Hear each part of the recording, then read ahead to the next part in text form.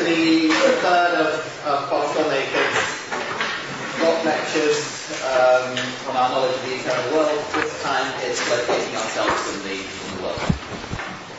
Okay. I talked at the end last time about John Perry's approach to the problem about Mary. He argued that we need to recognize a kind of representational content, which he called reflexive content, that essentially involves the subject who is doing the representing and her relation to what's being represented. And he argued that if we distinguish this kind of content from subject matter content, this will dissolve the puzzle about Mary. So I am sympathetic to the idea that it will at least help to clarify the puzzle if we can be explicit about the role of the subject's perspective in the representation of content and the relationship between a perspective and a conception of the so-called absolute conception or conception of the world as it is in itself. But it remains unclear, to me at least, exactly what reflexive content is. So my aim today is to sketch an account of self-locating belief that I hope will begin to make sense of a notion of informational content that's not detachable from the situation of the subject or from the context in which the content is ascribed.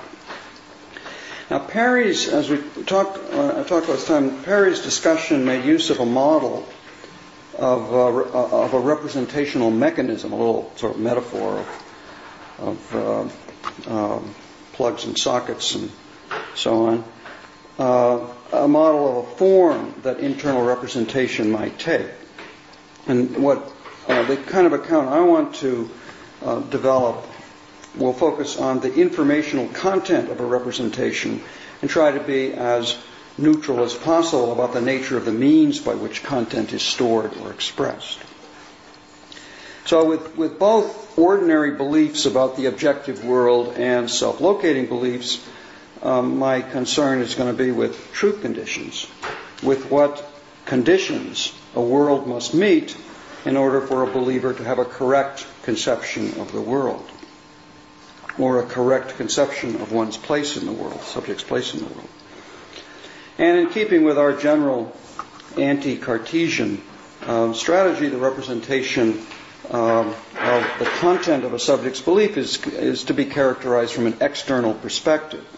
And the idea is here that the theorist, or the attributor of belief, the person describing the perspective of another, describes the world as the subject takes it to be, but in doing so uses his own resources. That is, the theorist describes a possible world, or a kind of possible world, by placing things, events, properties, and relations that he finds in the actual world as he sees it, to describe from that point of view what the world is like according to the subject.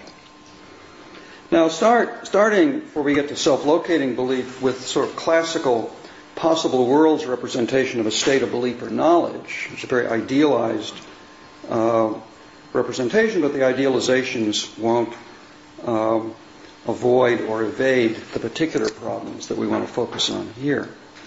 But the rough intuitive idea is one doesn't focus on in trying to say what someone believes or get a sort of a kind of way of thinking about what someone believes. Don't start by looking at the sentences the person would affirm. Start by trying to say, again using one's own resources, what the world is like according to that person. What kind of world is such that if that person were to find that were to come to learn that that's the way the world was, they wouldn't be surprised. It would fit with their conception. So formally, in that kind of theory, one represents sort of the Hintika going back, first sort of pioneered sort of formal models of knowledge of this kind. One represents a state of belief or knowledge by a set of possible worlds, the doxastically or epistemically accessible worlds, those compatible with the subject's belief or knowledge. So we'll start with that kind of classical conception, and then consider how one might generalize or modify it to take account of essentially indexical or self-locating belief and knowledge. Now, if our question is exactly when are self-locating statements and beliefs true, then the answer's pretty clear and unproblematic. That is, a statement of the form I am F will be true when said or thought by X, if and only if X is F. So if David Kaplan says, quote, my pants are on fire, unquote, what he says is true if and only if David Kaplan's pants are on fire at the time at which he says it. But this answer, this sort of simple answer, uncontroversial answer, does not tell us what the contents of the statements are, what information they convey, what belief they express, what kind of fact, if any, they state. So that's the question we want to try to get at. What's the content of a self-locating belief, or how might one represent the content of in terms of the content of the state of belief of a person? So one influential answer to this question in the possible worlds tradition is defended by David Lewis is this. If the contents of ordinary beliefs about objective facts can be represented by sets of possible worlds, then the contents of self-locating beliefs can be represented by sets of centered possible worlds, where a centered possible world is a pair consisting of a world plus a center, which is a designated time and person. So you find a subject in the world and a time, and you sort of designate that, and then that sort of abstract object is in a centered possible world. Since, quote, I am sad is true if and only if it is said or thought by a sad person, its content will be represented by the set of centered possible worlds that have a sad person as their designated center. A person who's sad in that world as their designated center. The content of, quote, the meeting is about to start, unquote, will be the set of centered worlds at which the meeting in question takes place soon after the time that is designated as the center. Now this sort of is an elegant modification of the standard account because it's a generalization. That is, as Lewis observed in developing this kind of what he called Daisy belief, ordinary beliefs about the objective world can be represented, can be seen as a special case of self-locating beliefs. Beliefs where the center is irrelevant. So beliefs that might be expressed with an eternal sentence, such as my belief that pigs can't fly, have as their content the set of centered worlds, CW, such that it is false that pigs can fly in W. So you just have a kind of a vacuous C in there that doesn't do any work. Okay, so that's the general picture. Now I want to sort of give some little pictures of little toy possible worlds to sort of sketch start with sort of the classical account and then move to the centered world account. Just going to get a picture to go with the formal theory. Okay, so this is a possible world. There's two guys in it. They're both happy. And this is another one where one guy is happy and the other one is sad. And a third possible world where we have the same two guys, or two guys anyway, both sad. So then if we want to represent the statement, someone is sad, that's sort of non-self-locating but objective proposition, someone is sad, then that's just the set of possible worlds such that one of the two guys, at least one of the two guys, is sad. So that's the sort of minimal little model of the classical case.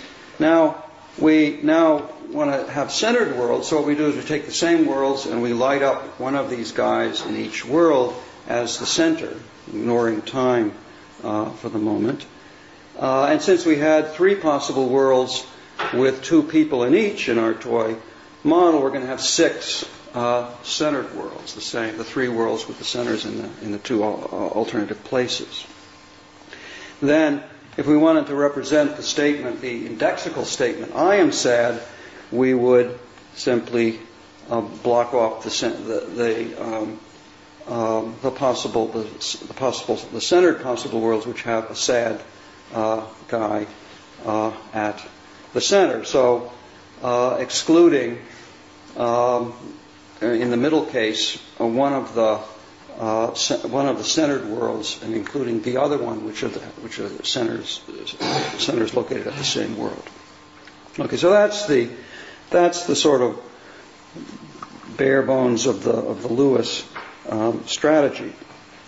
Now, the Lewis account modifies the standard possible worlds account by replacing possible worlds throughout with centered possible worlds. A belief state, on Lewis's view, is represented by a set of centered worlds. And the contents ascribed when one ascribes a belief are represented by sets of centered worlds, just as the contents in the classical theory are represented by sets of worlds, the worlds in which the proposition in question is true. Now, there are a number of problems, or at least anomalous features of this account of self-locating content. So, again, focusing on the notion of what's called the content of the belief. So first, this account identifies contents that ought to be distinguished. So what I believe when I believe I was born in New Jersey is something about myself, something different from what my fellow New Jersey natives believe about themselves. What I tell the waiter when I tell him that I will have the mushroom souffle is different from what you tell the waiter if you decide to have the same thing. But on the centered worlds account, our respective beliefs and statements have the same content. Now, there are different ways of classifying states of belief, and there's nothing wrong with classifying them, categorizing belief states so that self-ascriptions of the same property count as the same in at least one sense. But if one thinks of this as classifying by content, then the result is that the content of beliefs are not things that are true or false in themselves, but only true or false relative to a speaker or thinker at a time. Now, it's natural to allow that sentence or utterance types might be true or false, if one wants to think of them as true or false, only relative to a situation in which they're used. But this is natural because it's natural to say that the content expressed by a sentence or utterance type may be different from context to context. It seems less natural to say that the content of a belief might be true for one believer and false for another. But this is a kind of minor problem compared with the second. More important point is that Lewis's account distinguishes contents that ought to be identified. So if Rudolf Lingens tells you that he is sad, or that he is Rudolf Lingens, and you understand and accept what he says, then it seems that the information you acquire is the same information that he imparted. But you do not, of course, thereby self-ascribe the property of being sad or being Rudolf Lingens. Ascribe it to yourself. So this problem with the account, the problem that we don't get a sort of common content for things expressed from a different perspective, is more significant since we need to be able to compare and contrast the beliefs of different believers, different subjects, in order to give an account of communication. That is, we need to be able to represent agreement and disagreement in order to understand what people know and in order to understand what goes on in a communicative situation. So the Lewis-centered world account is in a sense solipsistic. That is, it provides no account of content that allows it to be transmitted in the normal way. And The fact that contents of belief are tied to a time, the time of the center, also makes it much more difficult to understand the way beliefs of a single believer change over time. The account, and this is a problem that's become familiar in the sort of self-locating belief framework, is how to understand the dynamics of belief, how to understand persistence and change of belief. So the Lewis account provides no distinction between a change in belief that is a change of mind and a change that results from a change in the facts. So I may stop believing that it's raining because it stops raining, or because I learned that I was mistaken. In the former case, where I stop believing that it's raining because it stops raining, it may be that I still believe, in a sense, what I believed before, namely that it was raining then. And one wants an account of the content of tensed beliefs that allows for this. And this, in general, is the sort of main aim of what I want to do in modifying the Lewis account, is to give an account which allows for the calibration of beliefs, allows the sort of the way in which to understand the way in which one person's self-locating beliefs relate to another person's self-locating belief. Now, there's a misleading picture that sometimes accompanies the Lewis account of self-location, or they say belief in his terms. Belief about what is possible, this is the misleading picture, belief about what possible world you are in is like belief about what country you're in, while belief about where in the world you are is like a more specific belief about where in the country you are, what village, what street corner. But ordinary belief, this is a sort of false analogy, ordinary belief about where you are in the world is always, even relatively specific, is always also belief about what possible world you are in. What possible state of the world is actual. If I'm not sure, as I drive along the highway toward New York, whether I'm still in Massachusetts, then I'm not sure whether I'm in a possible world in which this stretch of highway is located in Massachusetts. If I know that the meeting starts at noon, but not whether it starts now, then I don't know whether or not I am in a world in which I'm sitting in my office thinking this thought at noon, or in a world where I'm thinking it at some earlier time. Now, the misleading picture is encouraged by the imagery of Lewis's modal realism, according to which possible worlds are literally places where people are located. But, and many people who are sort of affected by this picture would reject the Lewis modal realism.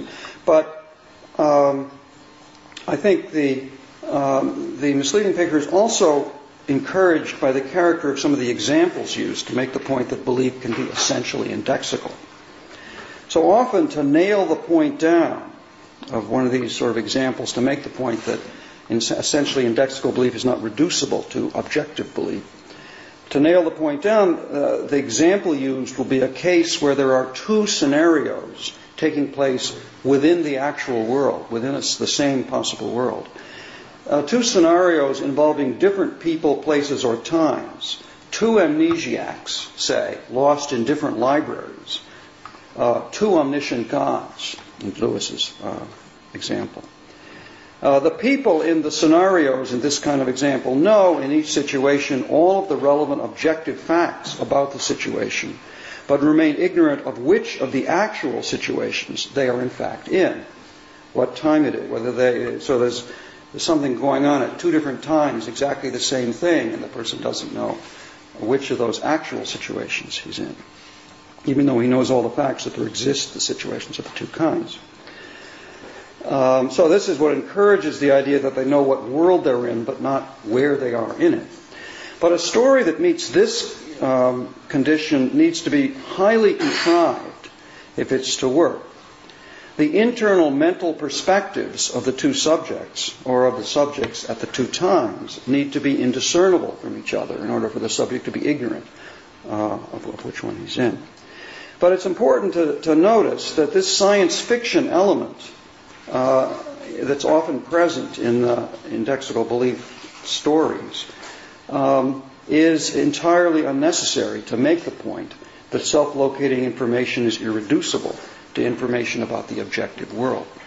So even if no one else in the actual world is, was, or will be experiencing the thoughts and feelings that you are now experiencing, and even if the objective description of the world includes a description of which people are having which thoughts and feelings at which times, you still cannot infer from the objective description where you are in the world. You will know where you are in the world in that case, but not by inference from an objective description. You need to put the objective information that you have together with your knowledge that it is you who are having the experiences you're having and the thoughts and feelings that you're having, and that it's now that you're having them. Now, in the modification of the Lewis account that I want to sketch, it will be assumed that ignorance of where one is in the world will always also be ignorance of what world one is in. Even if an experience just like this one is taking place at 2 times in the actual world, and I don't know which of the 2 times is now, the world in which this token experience is taking place at a different time is a different, uncentered world. Okay, to set up the modified account that I think gives a more adequate representation of self-locating content, let me start by distinguishing 2 questions. First, what is the content ascribed when one ascribes to someone a self-locating belief? In some ways, this is a harder question than the second, which is, how should a person's state of belief as a whole be represented so that it includes his or her self-locating beliefs, as well as beliefs about the objective world? In the classical formal semantic models that ignored the phenomenon of self-location, a belief state was represented by a belief state, that is something that represents what's the total state of belief of a person, is represented by a set of possible worlds, the worlds compatible with that person's beliefs. It's a sort of holistic or global representation. The content ascribed was also represented by a set of possible worlds, same kind of object. So X believes that phi, if and only if the set of worlds representing X's belief state is included in the set of worlds in which the proposition that phi is true. So the Lewis account that I've sketched tells a parallel story with centered worlds replacing worlds, leaving the structure of the theory the same. In both cases, the representation of a belief state and the content ascribed are abstracted from the believer.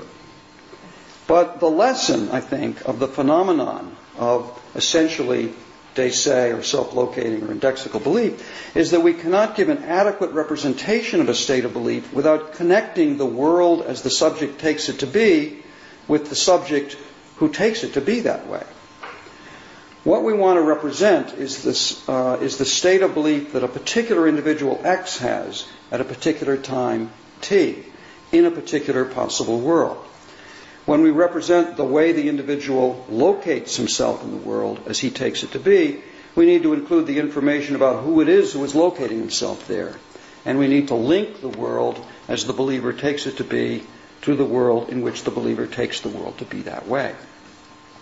So I'm going to use, in sort of this informal pictorial sort of way of sketching this account, uses what I'll call a set of labeled or indexed possible worlds to represent a state of belief, which are really just centered worlds thought of in a little different way. So the idea is that the set of centered worlds is indexed to a particular individual time and world as the source or the base of that set of belief. The individual who is in that belief state at that time.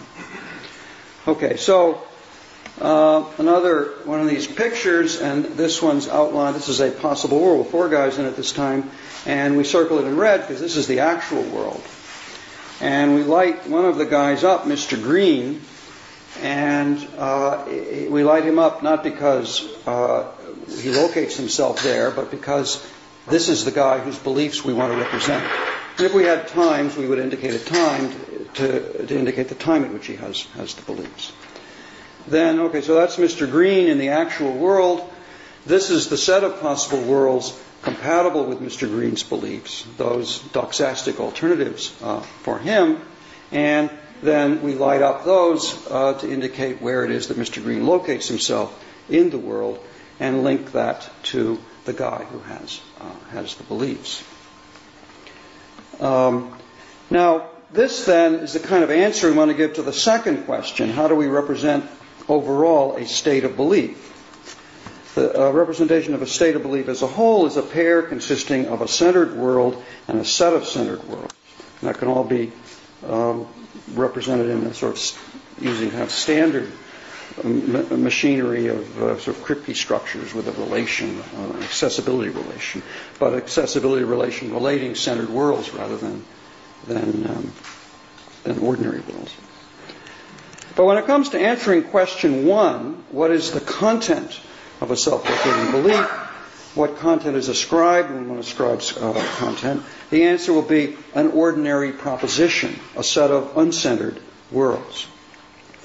By linking the world according to the believer to the world in which the believer has the beliefs, we can represent and compare the beliefs of more than one person. So this is sort of the calibration kind of question. So here is the same world where now we light up two guys in the actual world, Mr. Green and Mr. Brown, and link each one of them to a set of centered worlds. But we can see that Mr. Brown and Mr. Green disagree because there's no overlap between the worlds, the uncentered worlds that are at which these two individuals are locating themselves.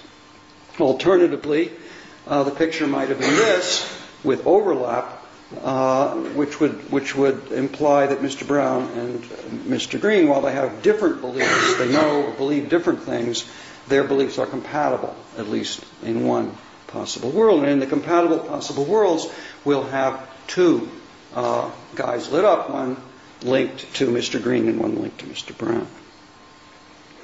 But it's in a sort of an assumption of the theory that the worlds themselves are distinct. You never have the same world with different centers in it linked to a single believer.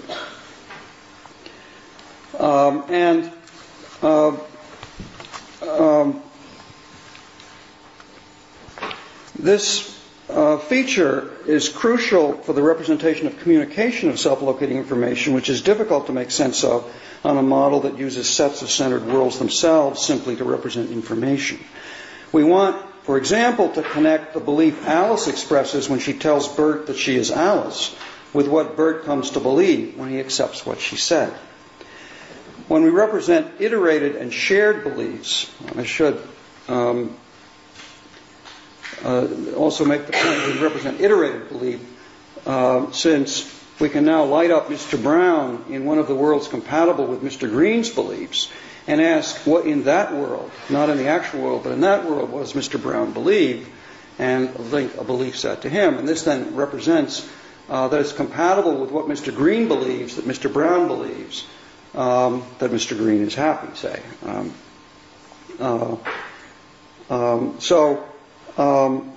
Again, the sort of simple centered world picture doesn't sort of give you any kind of account of iterated belief. And an iterated belief allows one then to represent iterated and shared beliefs together. It gives you an account that will allow one to represent a conversational context, represented by a set of possible worlds that represents the common ground, the presumed mutual beliefs of or common knowledge of the participants in the conversation, and which would be the sort of belief, what Mr. Green believes about what Mr. Brown believes about what Mr. Green believes, and so on.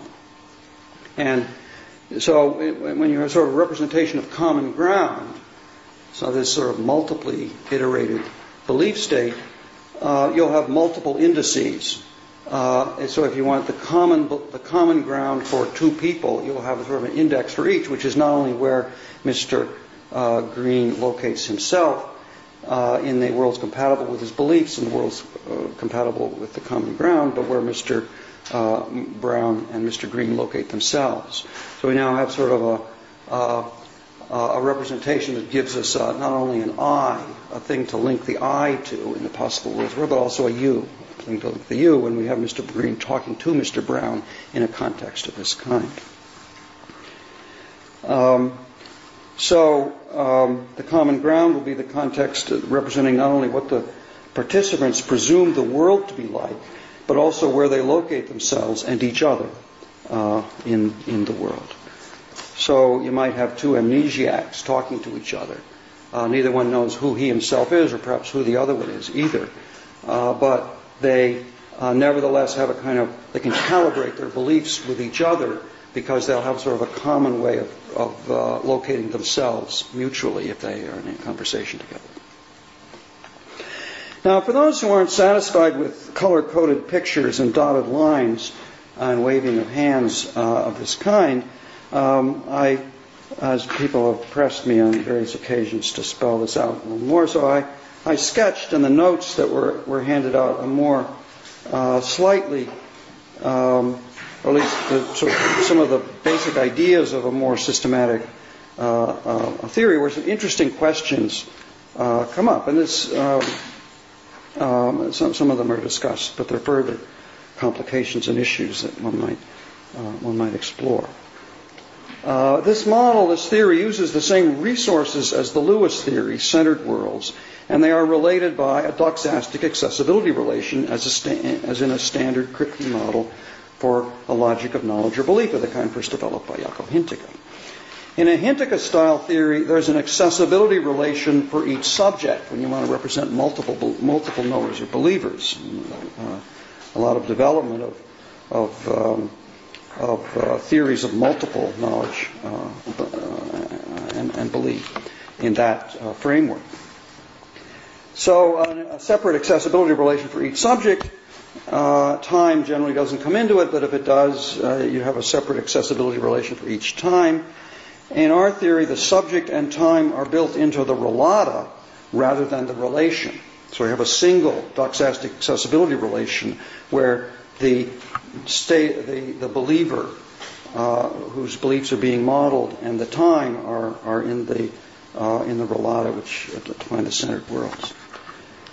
This provides the resources to compare the attitudes of different agents, even when the beliefs are self-locating, and the same agent at different times. And these are resources that are absent both from the classical models and from Lewis's modification of them.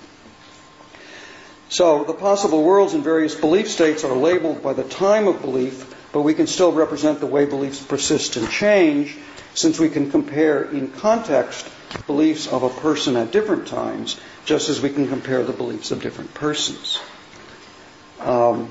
So when beliefs persist or are updated, a thinker may locate herself at a past time as well as in the present by memory.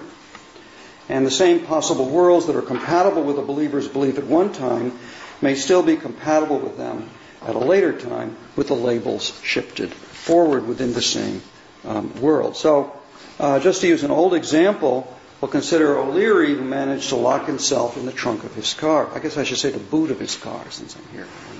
My Americanisms at that time. And is wondering, as he hears the clock toll,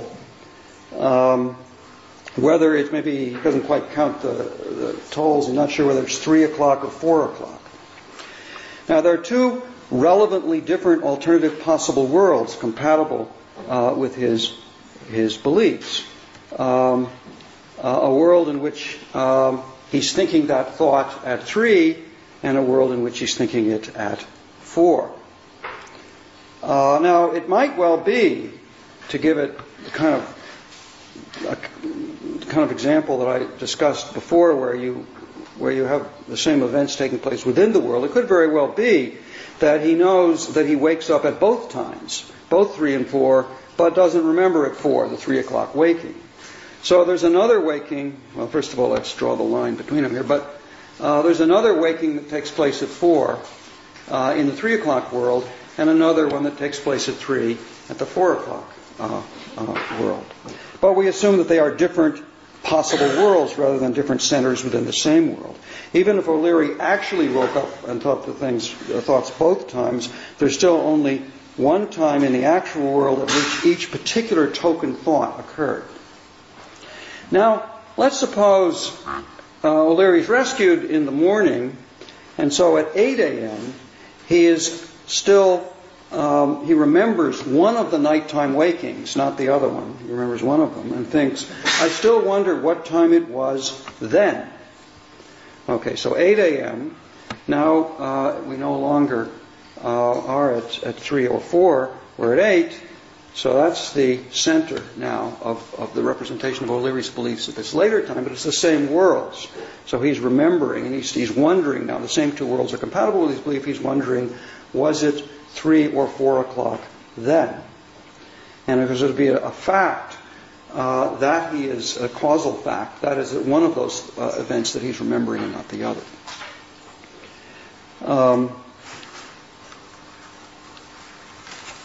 Okay, so the then picks out a particular time in the actual world, the time that the now picked out, at the earlier time that is being remembered. Okay, so we get a representation of sort of persistence of belief and ignorance in this case. Now, to bring out how the framework I'm sketching compares and contrasts with Lewis's centered world account and sort of this idea of calibration, I want to look at a notorious example that's come in for a lot of recent discussion in the literature involving self-location and change of belief over time, and this is the case of Sleeping Beauty. So I'm going to, some people will be familiar with this little story, but I'll sort of sketch the rough idea and then see how it goes. So here's the scenario. Sleeping Beauty. Again, people are always performing these diabolical experiments on women. I don't know, but Sleeping Beauty is to be put to sleep on Sunday night after being told that she will be waked up either once or twice in the next 2 days. And whether it's once or twice will depend on the flip of a fair coin. So if the coin lands hen, the coin will be flipped maybe after the first waking. It doesn't really matter. If the coin lands heads, then she will be waked up only once on Monday. Won't be waked up again on Tuesday. If the coin lands tails, then she will be waked up on Monday and again on Tuesday. But only on the Tuesday waking, if it occurs, will happen only after she's been given a drug that ensures that she will have no memory of the Monday waking. The question is, so here she's either she definitely gets waked up on Monday morning and then she goes back to sleep, and then if the coin comes up tails, she's waked up, she's given the amnesia-inducing drug and waked up again on Tuesday morning. But when she wakes up, she doesn't know whether it's Monday or Tuesday. The question is, to what degree should Sleeping Beauty believe, upon being waked up on Monday morning, that the coin landed heads? So she's waked up and you say, okay, what do you think about the coin? The coin hasn't been flipped yet on Monday morning, but she's what do you think? What's your degree of belief that the coin will land or did land? You don't know whether it's did or will, because you don't know whether it's Monday or Tuesday. Degree of belief that the coin will be heads. Adam Elga, who first sort of leashed this puzzle into the literature, although it comes from stuff in economics, game theory literature, variations from that, gave a very concise and elegant defense of the answer 1/3. That's you should believe to a degree 1/3 that the coin will land heads, and 2/3 that it will land tails. David Lewis argued against this view, argued that the degree of belief that a rational person should have when you wake up on Monday is 1/2, the same as they had on Sunday. Now, the argument between Elga and Lewis was carried out within the centered world picture for representing self-locating belief, and I think there are some presuppositions that they shared in that debate that should be questioned. So my view is that Elga got the right answer, and Lewis got the wrong answer, but I have some problems with some of the principles that he used in the defense of it. So I'm going to set the problem up in a slightly different way. So I want to begin by describing Sleeping Beauty's epistemic situation when she wakes up on Monday. Okay, so again, we'll have a sort of space of possibilities here, which we're going to divide up. And there are three relevantly different possibilities. So again, I'm the theorist. I say she wakes up on Monday. That's the actual world we're modeling, but she doesn't know that. So we want to represent the doxastic possibilities for her, the epistemic possibilities for her. Okay, there are going to be three relevantly different possible situations. And there are 2 relevant days to start with within each. Call the first one S1, and it's a situation in which the coin land. Again, this is a whole possible world we're describing now, even though we're going to locate someone at a time within that world. The coin will land heads, and it's Monday in S1. Today is Monday. So this is the actual situation as I described it. Second doxastic possibility, or epistemic possibility for Sleeping Beauty when she wakes up, is that the coin lands tails, and that today is Monday. And the third epistemic possibility is that the coin landed tails, and today is Tuesday. And then we can sort of link these as the sort of time at which she locates herself in each of the possible worlds compatible with her beliefs. But still, there are distinct, uncentered possible worlds with a location within them. Sleeping Beauty might describe the situation to herself this way: either today is Monday and the coin will land heads, or today is Monday and the coin will land tails, or today is Tuesday and the coin has already been flipped and it landed tails. So this is descriptions giving all the relevant information about these three possible states of the world viewed from a certain perspective. The perspective is essential to the description of the world, but not to the state of the world described. So we as theorists can sort of view these worlds objectively. In 2 of these possible states of the world, there's a similar event taking place either the day before or the day after, but it's not this one. Okay, so if the coin lands tails, then if we're in situation S2, then she'll be waked up tomorrow, and if we're in situation S3, she was waked up yesterday, but she doesn't remember. And the corresponding time in S1 is an open circle because it's a different kind of event. She knows that's different. And, okay, so now we can use these. Okay, wait a second. There's a fourth possible state of the world that is not compatible with Sleeping Beauty's knowledge on Monday, but that she might describe from her perspective, the perspective we're considering, by means of 2 suppositions, one of which is counterfactual and the other of which is not. So here's the way I think of Sleeping Beauty, again, her perspective. She's thinking, suppose that today is in fact Tuesday. That is, in effect, she's saying, suppose we're in situation S3. But suppose, and this is the counterfactual part, a sort of further supposition now, suppose that instead of coming up tails, the coin had landed heads.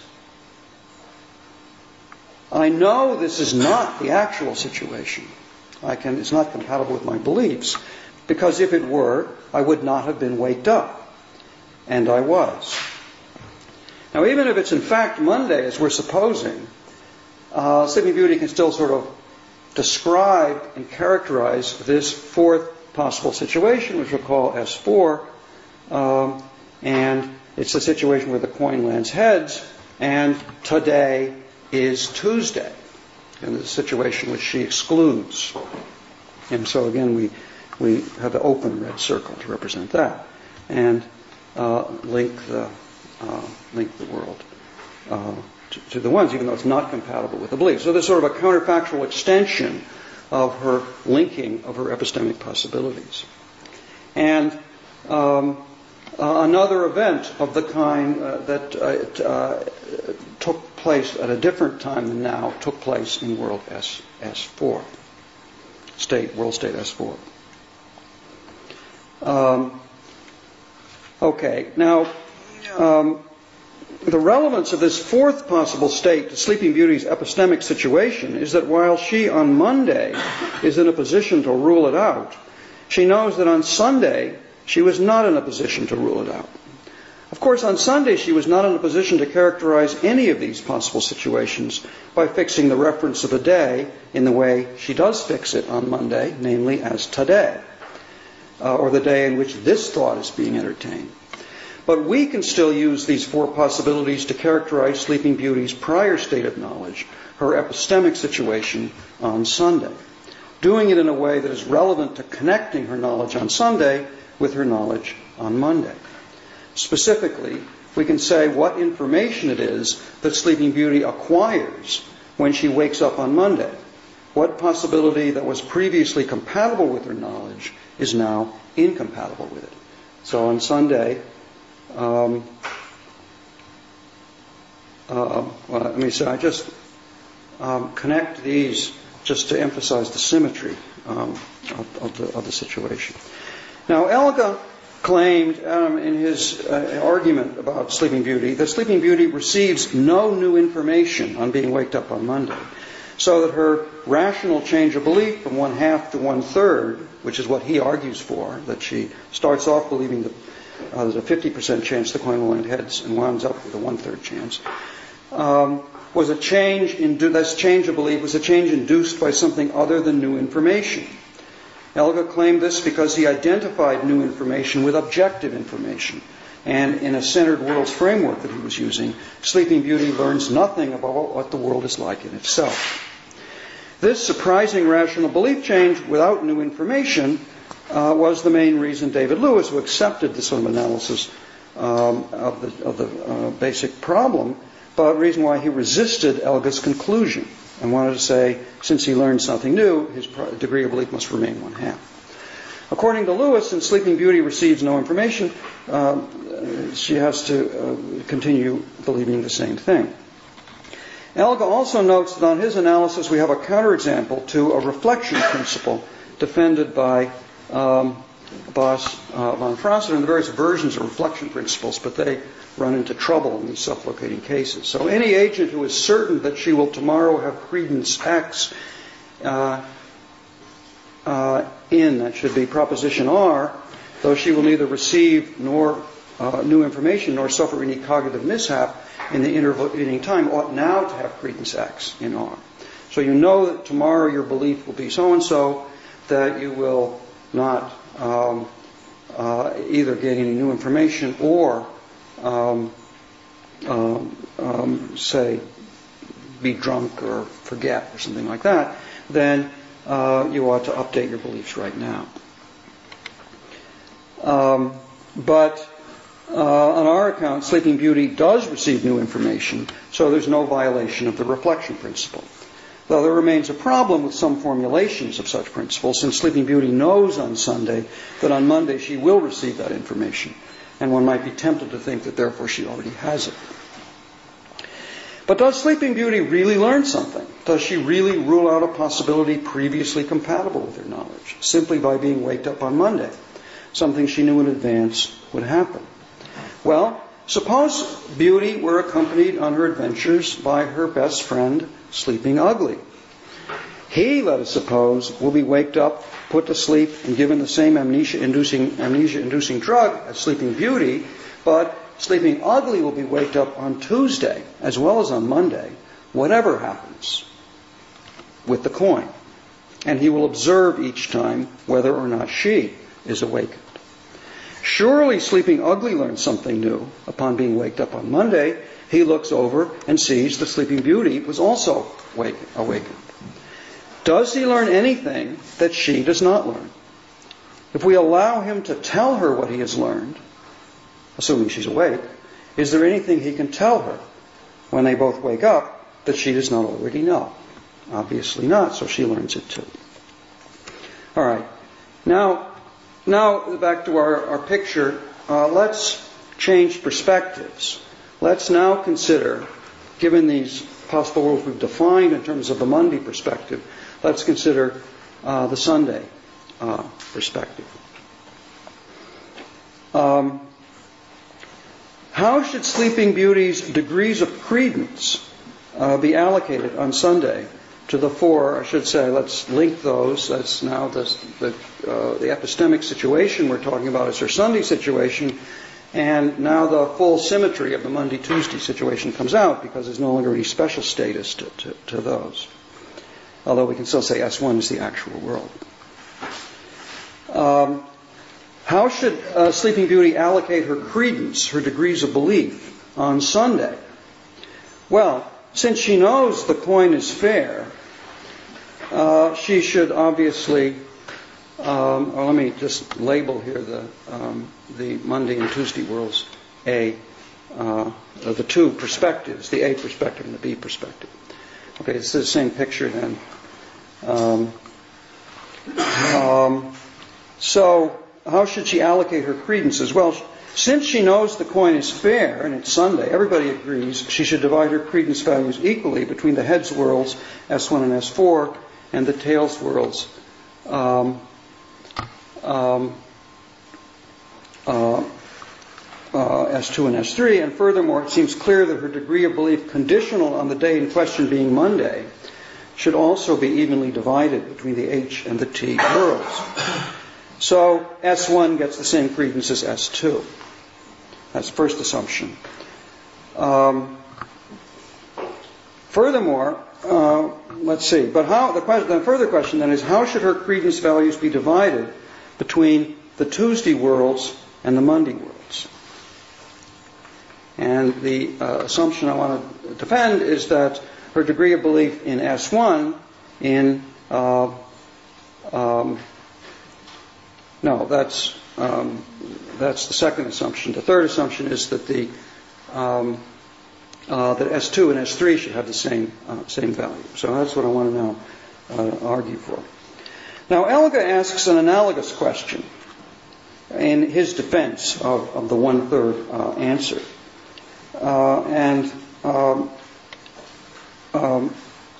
I'm going to agree, but object to his argument for it. Elga's argument turned on a restricted principle of indifference that has application only in the context of the centered worlds framework. His principle says, Elga's principle of indifference says that alternative predicaments within the same objective possible world should receive equal probability. That is, credence must be divided equally between epistemic alternatives represented by different centered worlds, where there was a difference in the center, but not in the world. And of course, that's what we've excluded altogether from our account. Elga was applying this principle, and Lewis endorsed this principle as well, to Sleeping Beauty's epistemic situation after she woke up on Monday. Okay, so this is Elga's restricted principle of indifference. And whereas we're considering what her degrees of belief should be on Sunday. And in any case, Elga's principle can have no role in my argument, since I've rejected the analysis that treats two actual situations as epistemic alternatives. I want to allow the Monday waking could have occurred on Tuesday, and does occur on Tuesday in another possible world. But the actual Tuesday waking, should it occur, will be a different event. Still, there's a close connection between my question, how should Sleeping Beauty's credence on Sunday be divided between the Monday tails and the Tuesday tails worlds, and the question to which Elga's restricted principle of indifference provides an answer. How should she, on waking up, divide her credence between the Monday tails and the Tuesday tails worlds?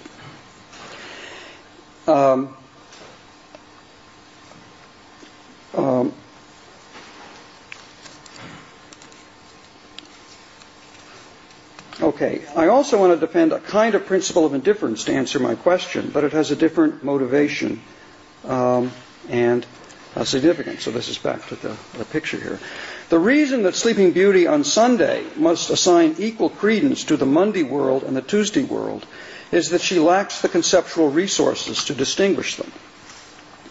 Let me try to make a point with an analogy. Suppose I give you the following problem. A pair of dice is purchased at a novel. So there's a store, Hoyle, says games, puzzles, magic across the street from Queens College. I thought this is where these dice came from. You get a pair of dice. that came from there, and I asked you the following hypothetical question. I said, these dice are going to be tossed, and you're told the dice have the normal 6 faces with the numbers 1 through 6, but it's not stipulated that they are fair dice. They might be loaded. So it's compatible with what you are told that the dice are biased, 4 against 6, or that one is biased for 6 and the other against. Now I ask you, on the condition that a particular one of the dice, call it die A, lands 6 up, what is your degree of credence in the proposition that the other one, die B, also lands 6 up? However you answer this question, I now ask you the following follow-up question. Suppose instead the condition had been that it was die B rather than die A that landed 6 up. What's your degree of credence on this condition that die A as well landed 6 up? My principle of indifference doesn't tell you what answer to give to the first question, since rationality doesn't forbid you to have opinions about the distribution of loaded dice in such experiments, or about whether pairs of dice of this kind tend to be biased in the same or in opposite ways. But it does require that you answer the two questions the same way. And the reason is that they are really the same question. The labels A and B were the theorist's labels, and any situation in which 2 dice were tossed could equally well have been described with the labels permuted. So,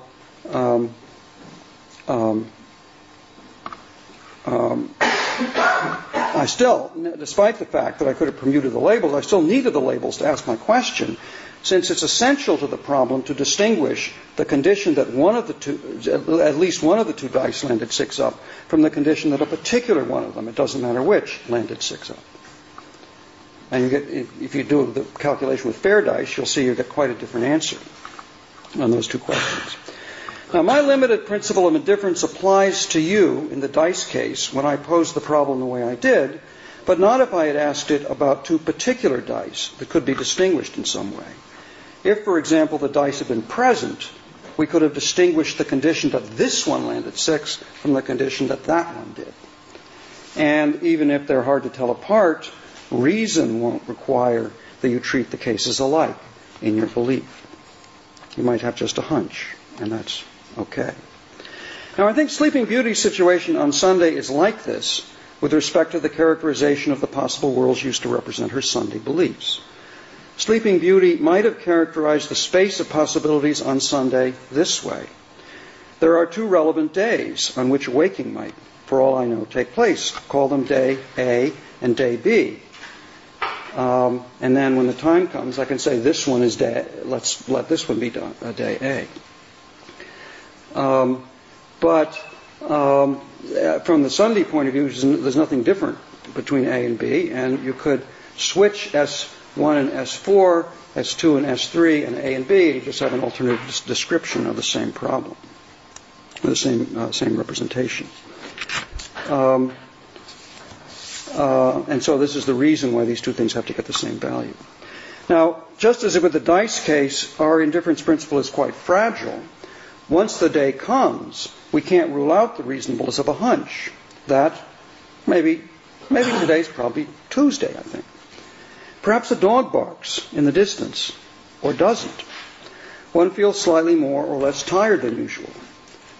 The bed sheets are rumpled in a certain way, and one judges that these particular circumstances are slightly more likely to occur on a Tuesday. The indifference principle carries over to the time of the waking only with the help of a reasonable stipulation, which is made explicitly in some versions of the problem or implicitly in others in describing the problem, and that is that the only relevant evidence that Sleeping Beauty receives on waking up is that she wakes up. Anything else she learns is not taken by her to be relevant. Given this stipulation, our analysis yields the definite result, that is, from these 3 assumptions, it follows that once you've excluded S4, that the degree of belief in heads is 1/3. Okay, I'm talked too long here, but I want to just leave you with one small further twist to help bring out the complex relationship between the external representation, as a given here, of a subject's epistemic situation and the representation or thinking of this from the subject's point of view, because we've sort of been going back and forth between saying here's the story told from our perspective, and here's the way it appears or seems to Sleeping Beauty. So I'll just describe the twist and leave it to you to think about how to understand it. Consider what happens to Sleeping Beauty when she wakes up on Wednesday. Wednesday morning, the experiment is over. Let's suppose the amnesia-inducing drug is still in effect, assuming it was administered at all, which would have been only if the coin had landed tails. So Sleeping Beauty remembers exactly one waking, no matter what, which is the most recent one, or the only one if the coin landed heads. And suppose Sleeping Beauty knows from the beginning that this is what's going to happen in the end. Okay, so now this is our perspective, and this is her memory of the earlier time. So if S1 is the actual world, it's waking A that she remembers. If a dog barked on Monday, she will remember that a dog barked. Now, on Monday, Sleeping Beauty did not know it was Monday, and so did not know whether she was in states S1, S2, or S3, but on Wednesday, she can eliminate S2 because she doesn't remember. She would not have remembered the event that she in fact remembers if she had been in situation S3. So her Wednesday belief state is obtained by eliminating S2, leaving just S1 and S3 with equal credence. We get the intuitively right result that on Wednesday her degree of belief that the coin landed heads is back to 1/2. But this is right, but there's something further puzzling about this. For according to this analysis, Sleeping Beauty knows throughout, on Monday, on Tuesday, should she be waked up then, and on Wednesday, that on Wednesday she will wake up reasonably believing to degree 1/2 that the coin landed heads. Furthermore, she knows that on Wednesday she will know more than she knew, either on Sunday or on Monday or Tuesday. So how can it be reasonable for her to have a belief different from this in the intermediate epistemic situation? This situation is more convoluted than the original case, but I think there's still no real violation of a reasonable reflection principle. Okay, next week. This has been I want to use some of the sort of ideas about the differences in perspective and the different way in which perspective comes into the representation of self-locating belief, to see if we can throw some light on the story about Mary. Thanks.